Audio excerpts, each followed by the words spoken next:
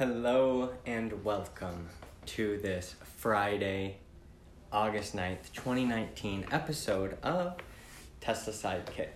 Now, today's episode, this is episode 34. I might start saying that instead of the date, I don't know. But the point is that today's episode is about finding inspiration in the Tesla Roadster.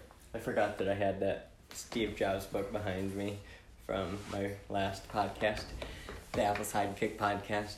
My point is that at the time that the Tesla Roadster was released in 2008, I had recently fallen in love with the Lotus Elise. I had seen one out in the wild, and I was like, oh man, I want that car. And I was like, you know what, I almost want this car more than a Lamborghini, because I had always loved Lamborghinis.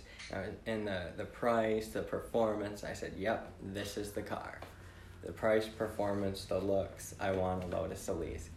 The Roadster came out, and I was interested in it, but it was so expensive. It inspired me to want to convert a car to electric, but that was about it at the time. So when I look at the Lotus Elise versus the Roadster, and I look at finding inspiration in the original Tesla Roadster, I find a lot of it. It's not just like a little bit like, oh, it's a good looking car. No, you look at that car, you look at videos, I mean, that was a prototype. That was their prototype. And then they came out with the Model S. And then they came out with the Model X and the Model 3. And now the Model 3 is making so many strides with manufacturing improvements, with Model Y and Model 3 and what they've built. Now they've got the two price tiers. The Model S and X are higher price tiers. There's so much inspiration in the original Roadster. They took a car that they thought was going to be easy to retrofit. It was a disaster. It was so much work. It didn't work as they had planned, and they did it. They just pushed through, and now they are producing a lot of Model 3s, and a lot of people want them, and they're safe. They're one of the safest cars out there, if not the safest car, and it's all I want my wife to be able to drive. So it's a priority, and that's why I'm investing my time and energy in Tesla with these podcasts and with creating content and helping people understand why Tesla, why buy a Model 3, why buy into Tesla stock. I don't own any Tesla stock, but I intend to purchase it in the future, investing in the company, investing in the future. It's just how you invest. That's what investing is. I'm also going to be investing in real estate. That's a big part of my own business.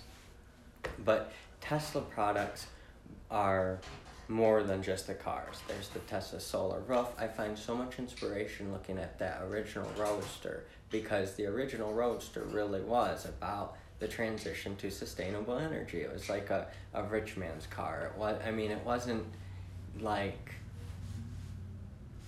quite realistic. It was just kind of, let's do something. And that's what I'm doing with the Happy Hero Studio. You can learn more about the Happy Hero Studio at happyherostudio.com. Happy Hero Studio is a way for you to design the life you want, to design anything you want, really. It is a machine that helps you make the machine. You can literally build a whole nother studio with it. Of course, you might have to outsource some parts, but that's the point of Happy Hero Spaces, Happy Hero Village, Happy Hero City. The Happy Hero Space is basically the shell that the Happy Hero Studio is in. A Happy Hero Studio, more details are at happyherostudio.com. But my point is, I was inspired by the Tesla Roadster to create the Happy Hero Studio.